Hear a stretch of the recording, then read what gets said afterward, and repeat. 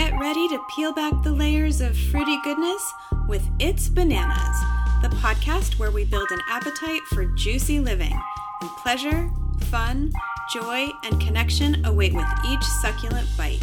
It's deep, it's delicious, and it's bananas. Hi everyone, welcome back to Snack Time here on It's Bananas. This is Becky, also known as the Fruit Maven. Today, as always, we're going to look at what's on my mind, what's on my table, and once again, who's at my table. I am thrilled to be joined virtually today by a friend and fellow fruit enthusiast, Megan Goring.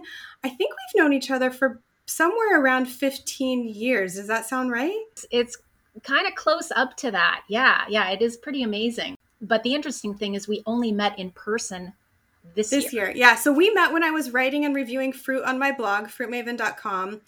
And at that time, Megan was the general manager of the farmers market in Palm Springs, or in the Coachella Valley. So Megan, please feel free to say hello, introduce yourself any way you would like. Okay, yes. Well, I'm Megan, and I'm an omnivore, which means I'm up for eating almost anything as long as it's prepared by someone who says they adore it and have the best possible recipe. I mean, I don't know, I'll try it once at least. So I did spend the longest part of my working life managing farmers markets here in California in the Coachella Valley, which is the desert area around Palm Springs. Which above all, one of the things that it convinced me of during that time was that waiting to eat something until it's at the peak of its season is the surest way to enjoy the taste. For sure. I am not currently managing the farmers markets. I actually retired, and I'm putting air quotes around that, from the farmers market just over a year ago. But one of the things I am also very grateful for through that experience was stumbling across the Fruit Maven blog, because I enjoyed it so much. And I felt kind of an instant kinship with you just from reading the blog. And when I realized we were both in California and that we both had daughters the same age, I was like, this person, I hope she doesn't find this creepy, but I really think we should be friends. I loved it. I love it so much. No, it's amazing. We've been just sort of lightly connected over the years. And then this year we finally got to meet in person. And I'll give a little bit of a hint about what's on my mind today, or on our minds today when we get to that part, which is composting, both literally and metaphorically. But before we get to that, I want to talk about what's on our tables. So I asked Megan to bring a fruit today, and she told me in advance what it is that she was going to bring. And I have the same type of fruit on my side of the virtual screen. So while we aren't literally together, we'll still be sharing the experience of exploring it and tasting it. So Megan, what fruit did you decide to bring, and why did you choose it? So I actually brought an avocado. I love that. And specifically the Hass avocado. Oftentimes people say Hass, but it's actually Hass. I learned this by reading a little bit about it. I just learned that today. I've been saying it wrong forever.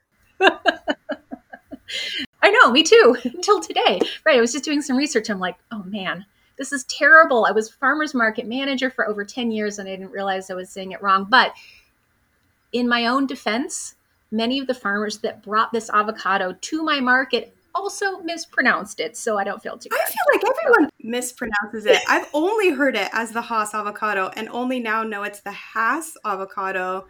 So yeah. Did you by any chance go back and look and find the origin of the word avocado? Not the origin of the name of the word avocado, but I did do a little research on the people that cultivated the Hass avocado. So I can tell you about that. But tell us about avocado, the name avocado. Okay, so it's a little ridiculous.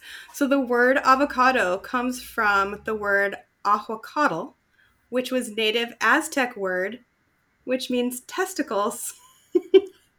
Because they grow and hang in pairs on the tree, and I just feel like the sense of humor of the Aztecs has been undersold to me all this time, because whoever named that is perfect. I will never forget it now every time I see an avocado. Later, it moved from ahuacatl to aguacate after the Spanish conquest of Mexico, and then it was renamed to avocado in America at some point in the history. So That is the delightful history of the word avocado and how we got here. That is hilarious, though, because I can totally imagine the Aztecs, having some avocados like hanging from the back of their burro drawn carts in the big city, right? Can you imagine that? Like, go to the testicle tree and get us something to eat. I love it. Exactly. So here's the thing about about the Hass family. Just a little backstory about avocados. So California currently grows 95% of the avocados grown in the US, mostly along the coastal hills between San Luis Obispo and San Diego. That's the region that avocados, that's their sweet spot, right? Those rolling hills with the coastal breezes blowing over. And 95% currently of those avocados are the Hass variety. And they were developed by a backyard hobby gardener in La Habra Heights, which is in Orange County, a bit north of Anaheim. And they named this odd little variety after themselves, after it was grown from a random seed. And usually, when avocado trees are grown from a seed like that, they're grafted with different varieties, successful varieties.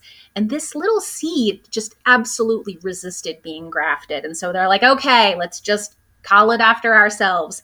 And it turned out to be this funny little avocado that was really different from the avocados that were being grown at the time. So it was buttery and nutty and delicious, but it had this bumpy, leathery skin, which ended up making it much easier to ship. Cha-ching! And so it became extremely popular because at the time, the common avocados grown and grafted had really delicate, smooth skins. And so it was really difficult for them to be shipped. But then the cultivars from that mother tree were perfectly happy to be grafted. And so Rudolf Hass sold these baby trees to a nursery in Whittier, $1 per tree over the life of the patent, which he had for 17 years.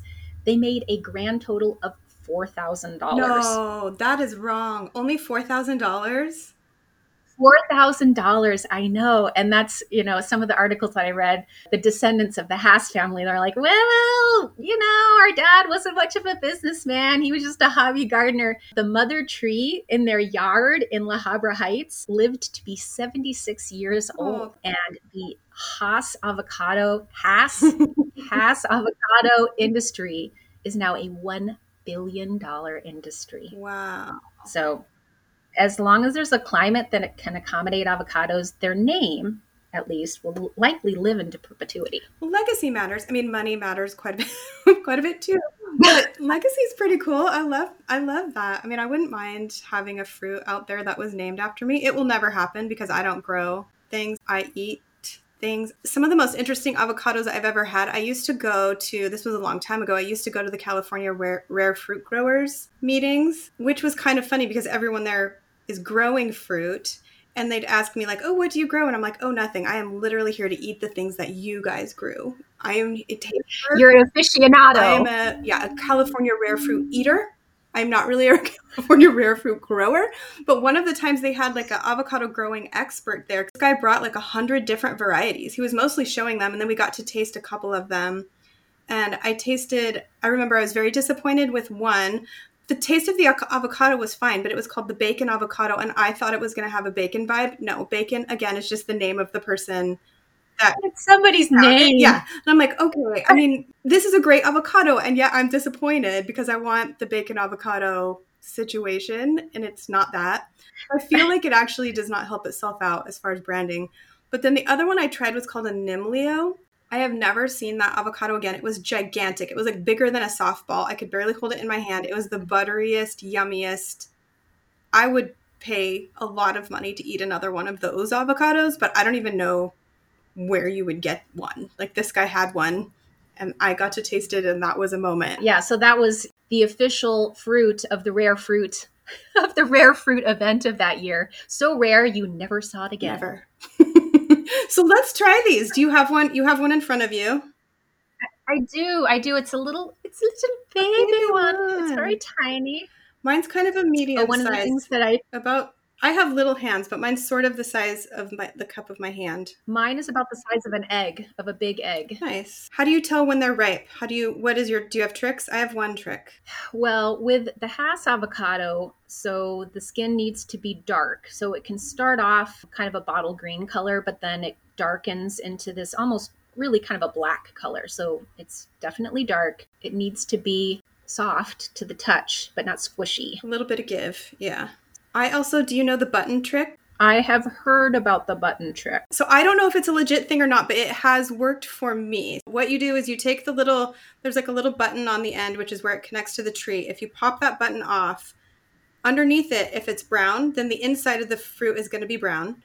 And if it's green, then the inside is going to be fresh and green. And if it's kind of mixed, then the inside will reflect that. Like it's like a little window into the inside of the avocado. And I would say so far it has worked for me. Again, I don't know if that's officially real, but it is official for me. Okay, a window into the avocado's little soul. Correct. The Hass variety is definitely humble. You know, it looks like asphalt, actually. Like it's dark black, bumpy. Should we try it? I don't actually just eat avocado plain with like a spoon, but I have one today. This one is perfectly ripe from what I can tell. Not very much smell, a little bit grassy maybe, or just fresh, kind of fresh smelling, low on the smell. Yeah, and that's the thing, is that I think a lot of times people don't think of the avocado as a fruit, although it's actually officially the state fruit of California as of 2013. Is it really? It was declared the official state fruit of California, yeah. What was our state fruit? Did we have no fruit before that, or did we have something else? I think there was not a state fruit, or maybe it flipped over from something else. I'm not sure. The thing about California is that we are the fruit basket of the United States, so we grow so many different cultivars of fruits and vegetables that I would imagine it's pretty tough to choose. But it is pretty important. I mean, it's $1 billion industry, so wow, it makes sense. I was just going to say that the flavor of the avocado, you know, you don't think about it as a fruit because it has this kind of buttery, nutty flavor. I don't know. Do you consider it savory? The taste of the avocado? I'm just thinking about that right now. Not really. I mean, it's certainly not sweet, although it has a light sweetness to it. But I also wouldn't go with savory because it's not, for me, things that are savory fall a little more in the salty category. This is sort of in a neutral middle place, which makes sense because it's more of a fat. It does have that buttery feel. The texture is amazing. Suddenly I feel like I should be eating avocado with a spoon out of the shell more often because it really is just sort of tasting like this lovely little pudding right now. Why don't I ever do this? Maybe I do now. Maybe right now this is the beginning of my avocado pudding era. Your new relationship with avocados. Yeah, my favorite. I mean, I just love avocados with a little bit of that seasoning, the everything but the bagel seasoning. Oh, that sounds good. Oh, with just a little bit mashed up. I know this is, you know, such a stereotype of we Californians, but just, you know, some good whole wheat bread, just toasted just right, smashed on top with a little bit of that everything but the bagel seasoning. Oh, it's just the best. It is so good. Flavor-wise, I would give this 5 out of 5. I love it. It's so delicious. And, you know, it's funny. One of the things I did with the farmers markets was nutrition education. And we debated the status of the avocado. We talked about how important it was. One of the things we discussed in my nutrition education presentation was how important fruits and vegetables are to the economy here in California. And so we did this everybody raise your hand if you think the avocado's a fruit or a vegetable. And it's challenging because it does not taste like the fruit we're accustomed to eating, and yet there is no denying that there is a gigantic seed in the middle of this fruit. That is a seed which makes this a fruit. But you know, everywhere around here in the desert, you know, people are eating this predominantly in guacamole, which is definitely a savory application. I want to do a whole episode at some point, if not more than one, about the difference between botanical classifications and like social understanding, because there is a good amount of crossover between what we call a vegetable and what is a fruit. Like a cucumber, I think, is actually a fruit, a tomato, an avocado. Mm-hmm. There's a number of them.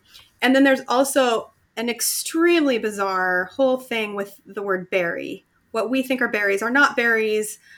what we would never call a berry is a berry. Like grapes are berries, for example. Raspberries are not berries. None of it makes a lick of sense.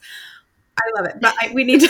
I need to like dive into it and figure out like what all is going on there, because it's fascinating how we separate it culturally versus botanically. And why does that matter? I don't know. Maybe it doesn't matter at all, but maybe it does. So worth thinking about at some point. Which, speaking of thinking deeply about things that I don't know that necessarily need to be thought deeply about, let's move into what's on my mind. So I asked Megan to join today because she's a bit of a composting expert. We were chatting a few weeks ago about how, I think it was on my second episode of It's Bananas, I was talking about dragon fruit overall, and I had turned composting into a metaphor. And I used it as a metaphor for just kind of accepting the reality of something that feels a lot like garbage. But at the time, I think I was talking about social rules and how we tend to accept things from society about what we can and can't do that aren't necessarily in our best interest. And while it would be great if we could just get rid of those, that felt unrealistic to me. So I proposed that perhaps composting was something that would be more useful, that we could just set it aside, put a lid on it, and revisit it at a later time when something good could be made from the remnants. And I acknowledged that I really have no business making this a metaphor because I have no idea how composting works. And I was telling all of this to Megan, and she said, "Oh, you should have phoned a friend. I could have helped." And I'm like, actually, let's jump on that and bring you on as a guest to teach us all, because I think it literally matters. And so we'll talk literally about composting and then also metaphorically about composting. So first of all, how did you become an expert in composting? Would you even use the phrase composting expert? Because you are to me, because I'm a baby beginner, know nothing.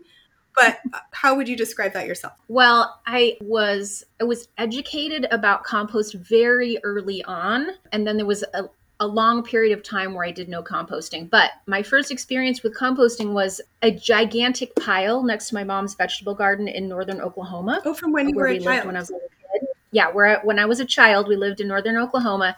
She had a big vegetable garden, and she would just toss stuff into it and stir it around, including an armadillo that she killed with a hoe when she found it digging up her garden, probably looking for grubs. That is badass. Now, I didn't witness this event. I know, right? Wow. She killed it with a hoe. I didn't witness this event. It's just part of family lore. But I do remember the compost pile. It seemed enormous, as did the garden. But, I was 4 years old, so things seem very big when you're that small. For sure. As I recall, it didn't require a lot of work. It was just something she continually added to. And it always snowed a little bit where we lived in the wintertime. Not a lot, but a little. And the pile would just get covered with snow. And then when it melted, she would get in there with her shovel and dig it up. And when it was time to plant her spring garden, she would use that compost as her fertilizer. And it worked really well. Amazing. So, as I said, for a long time, I had nothing to do with composting. We moved to Arizona when I was in first grade. My mother was very frustrated with the extreme change in climate, couldn't figure out how to make a garden work, and kind of gave up and went back to work full time and returned as a retiree to gardening. But there was a long period of time there was no gardening in my life at all, when we just adjusted to living in the desert. But it is possible. I still live in the desert, a different one. I live in Palm Springs, but it's kind of the same latitude. It's absolutely possible to compost in this climate. You just have to know how to do it.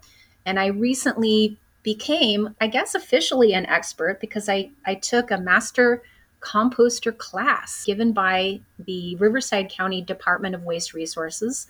And I know a lot about composting now. I also did kind of an apprenticeship with an organization here in the desert called Desert Compost. I did a lot of volunteering and really got my hands dirty with composting over the past year after I retired from the farmer's market. So yeah, I know quite a bit about composting. Is it legally required to do it where you are? So I feel like in the past, so this was just my impression, but like I grew up kind of in the city, and it was my impression that people who compost are kind of hippie or from Portland.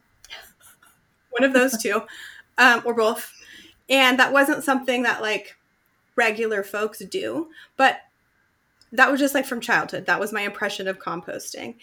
that was the entirety of it. And now as an adult, like I'm like, oh, this is a great thing to do. I work more in environmental industries and I care more about it. And it's actually legally required to compost in San Diego now, although not. So I live in a condo, so it's not required here yet because it's actually somewhat difficult to do if you don't have a yard and various facilities, I think. So that's my impression is that it's hard, but I am very curious to hear from you. Well, first of all, my first question, is it required where you are? And then we'll go quickly to how do we do it?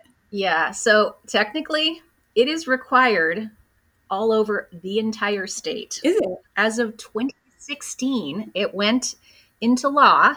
SB 1383 makes it the rule that everyone in the state is supposed to divert all of our organic materials out of the landfill.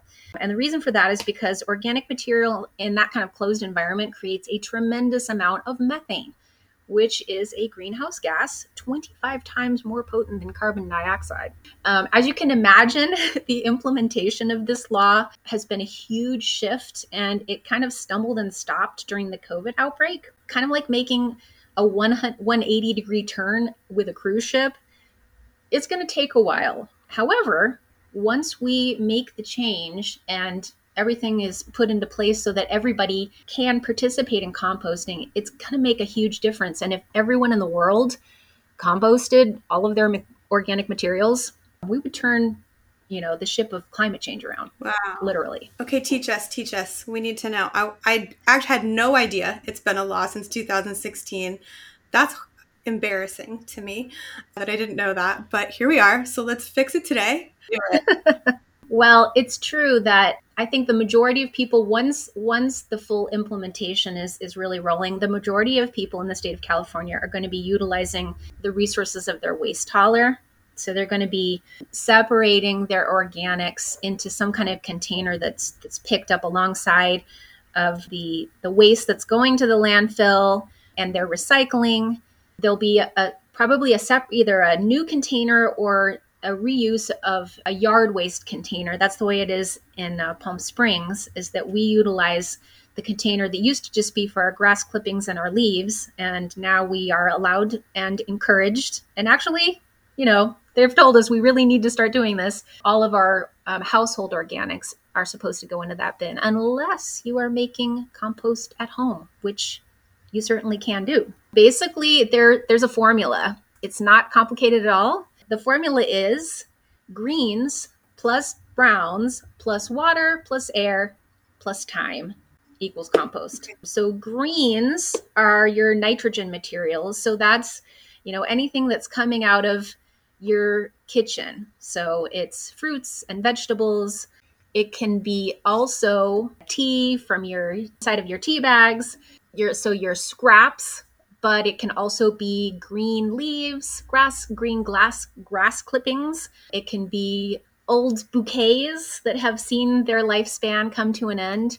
And all of these materials are added to browns, which is your carbon materials. And that can be hay, it can be shredded paper, it can be shredded cardboard, paper towels, it can be pet hair in small amounts, or feathers. All of these things can be composted, and you can put them in your home compost if you wanted to.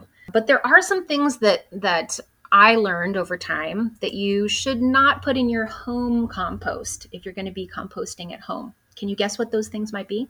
No. I'm like, no.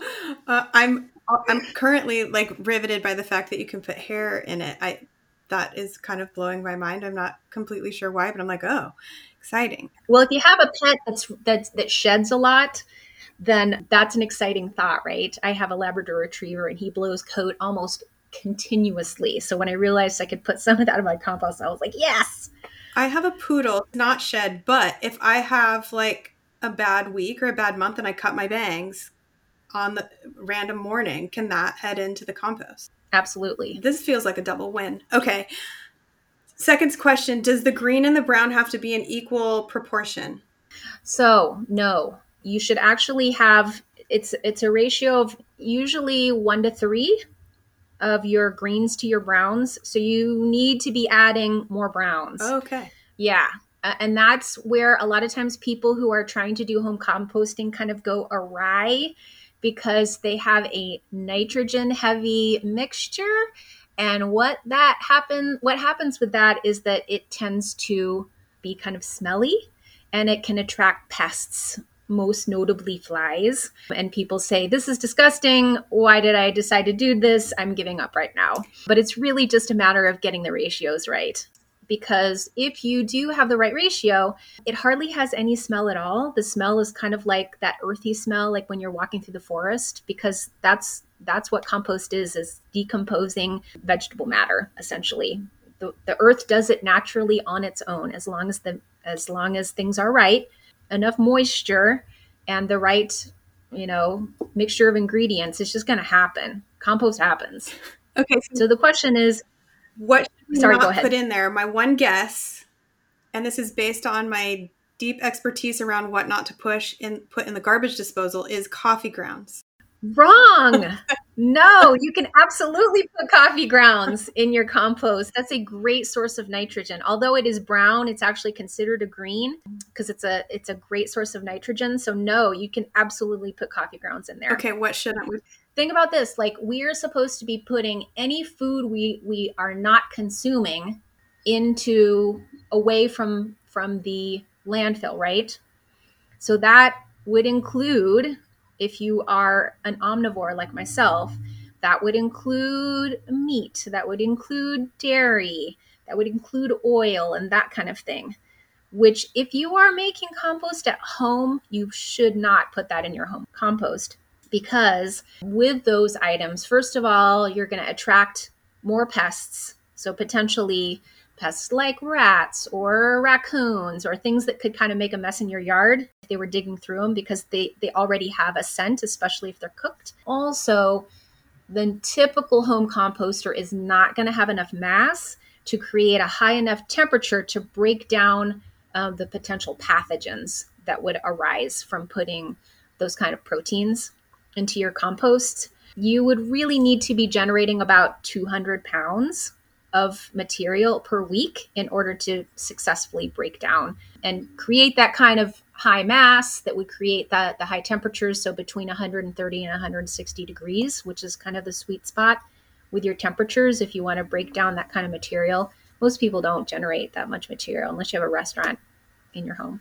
Well, if we're trying to do it at home, so you said green plus brown plus water plus air plus time. Did I get it right? Mm-hmm. Yep. Pro. 5 minutes in, 10 minutes in.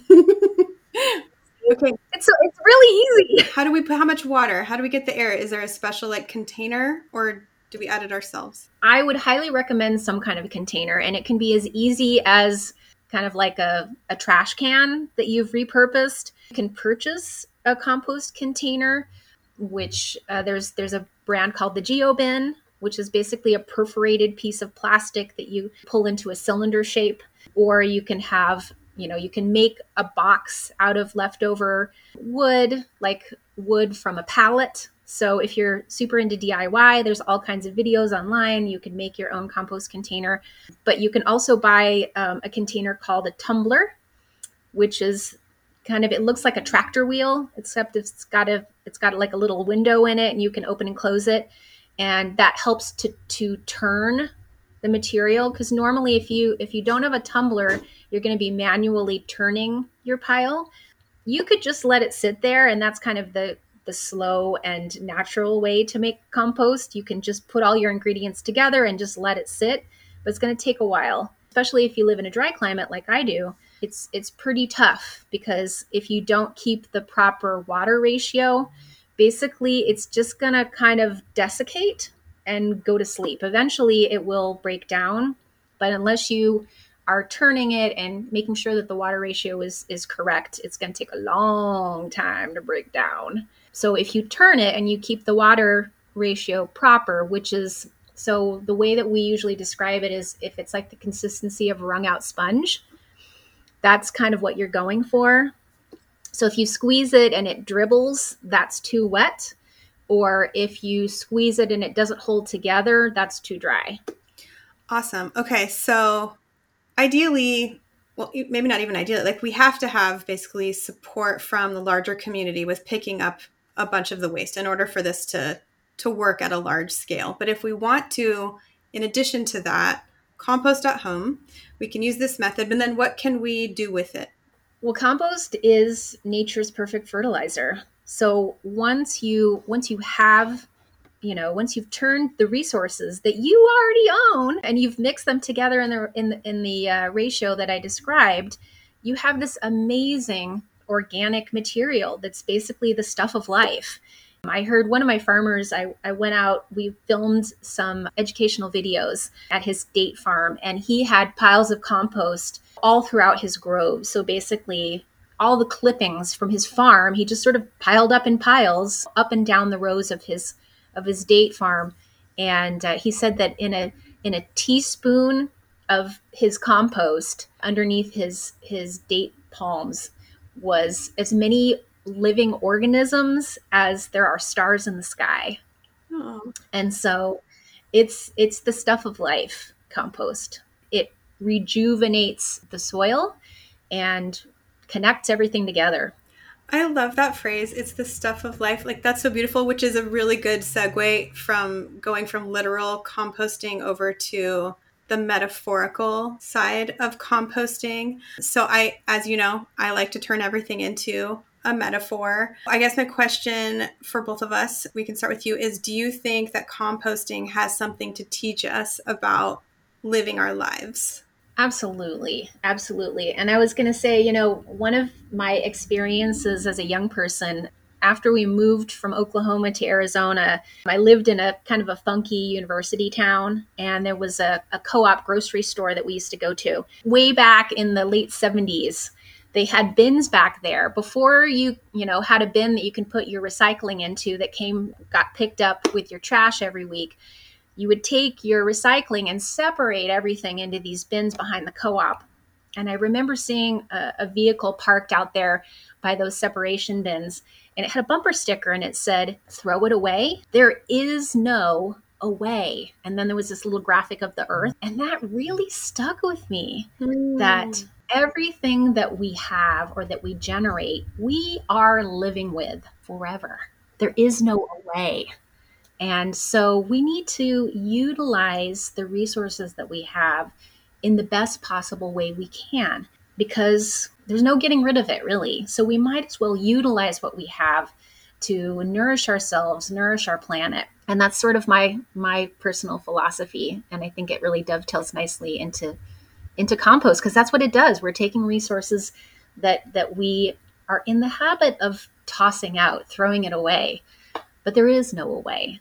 So we need to utilize it, because if we don't, that's the problem, right? Is that if we just sort of like out of sight, out of mind, put it into the landfill, we are destroying the planet because it creates methane.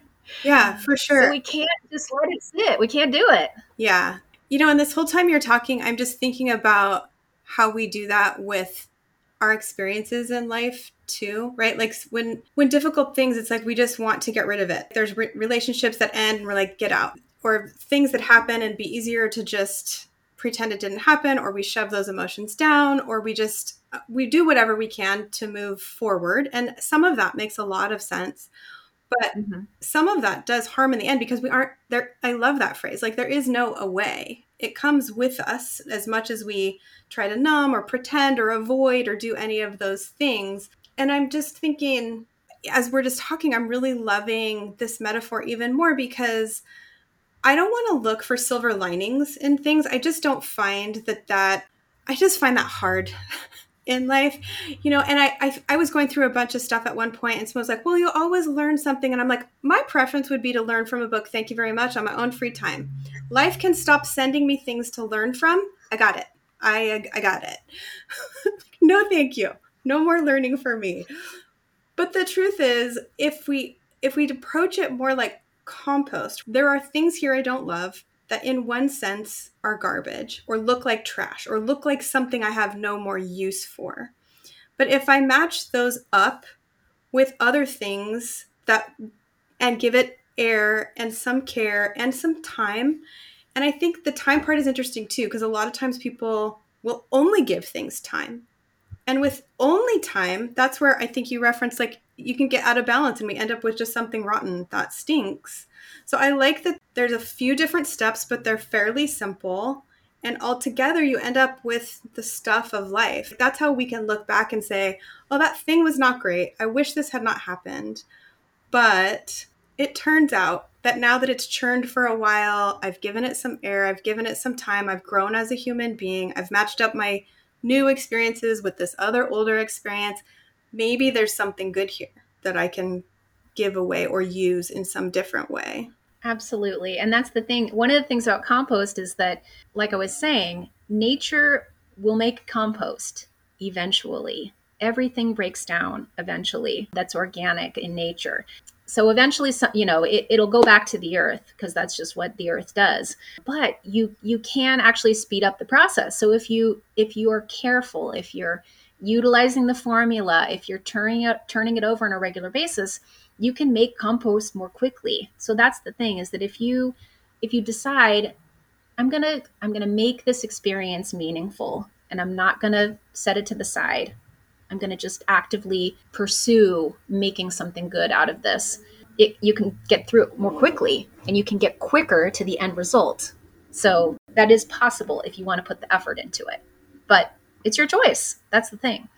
You can do it more quickly or you can just let it happen naturally, whatever works best for you. Yeah, I think that is really beautiful. And the older I get, I appreciate that I've gotten some skills to kind of move through some of that more quickly. I'm coming to value that as I'm moving into middle age, as it were, that it's just like, okay, finally, things don't have to just feel so heavy all the time. I have a lot more of a tool set to sort of move through things and make them beautiful more often or useful more often or whatever it may be. Because stuff's, again, not to overly push on the metaphor, but like we're creating trash every day. We're creating extra with eating and with life. We're creating stuff that we don't need, right? Like that we no longer need in the immediate. And so it's pretty constant. So I guess you were talking about how if we all did this, it would really make a change in climate change if we all composted. And I think in our personal lives, if we all learned how to do this better, it would make a lot of social change as well. But it can feel a little bit like I'm doing this a lot of effort around this one small thing. Does it matter in the scheme of things? I hear a lot about climate dread. So one thing that I personally find is that learning and cultivating the art of having and holding joy is a key, I think, both to learning how to compost my own life, but also to just combat that sort of existential dread, the literal dread from climate. So my question for you before we close it out is, do you have anything in particular, a hobby, a passion, or something along those lines that helps you tap into delight or joy? Well, for me, it's really being in community with other people. And so that was one of the things that I've discovered in my exploration of compost, is that the organization that I was apprenticing with, Desert Compost, is dedicated to the education of composting, but also creating community composting sites. So one of the things I enjoyed the most was gathering with other people in places where we were taking these materials and together we were creating compost out of them. One of the places that I worked was a location where they were serving hot meals to people who were unsheltered, and they were taking the leftovers from these meals and turning into compost. And the joy of coming together with other people to make something amazing and nutritious and nourishing for the earth was just such a delight. And that was one of the things I missed about no longer working for the farmers markets, was just my connection with the people in my community. But compost does that too. It connects you to people who are also dedicated to seeing the earth perpetuate itself and kind of like combating some of the throwaway culture, the disposable culture that's kind of isolated us. So yeah, it can, if you're doing compost alone, it's like, yay, me, I'm doing something to help the earth.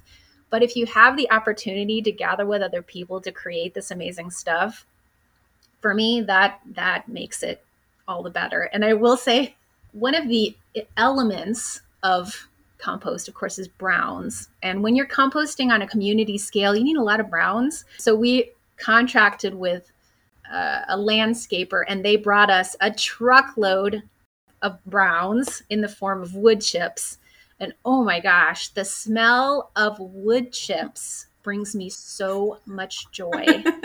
And the day that they dropped off this enormous, it was like 40 yards of wood chips, if you can imagine, like a dump truck's full of wood chips that was just recently chipped up. Like that morning, they had chipped up a bunch of wood and they dumped it right next to where we were doing our composting, and it smelled so delicious. And I just climbed up in the pile and I jumped in the pile of wood chips, and it was utterly delightful. I wish y'all could see the look on Megan's face, because talking about wood chips, her eyes are lit up, her cheeks are really, like, she's looking up in the sky, like in a kind of a sense of delight and awe. It's really beautiful. It's beautiful to see. I love it so much.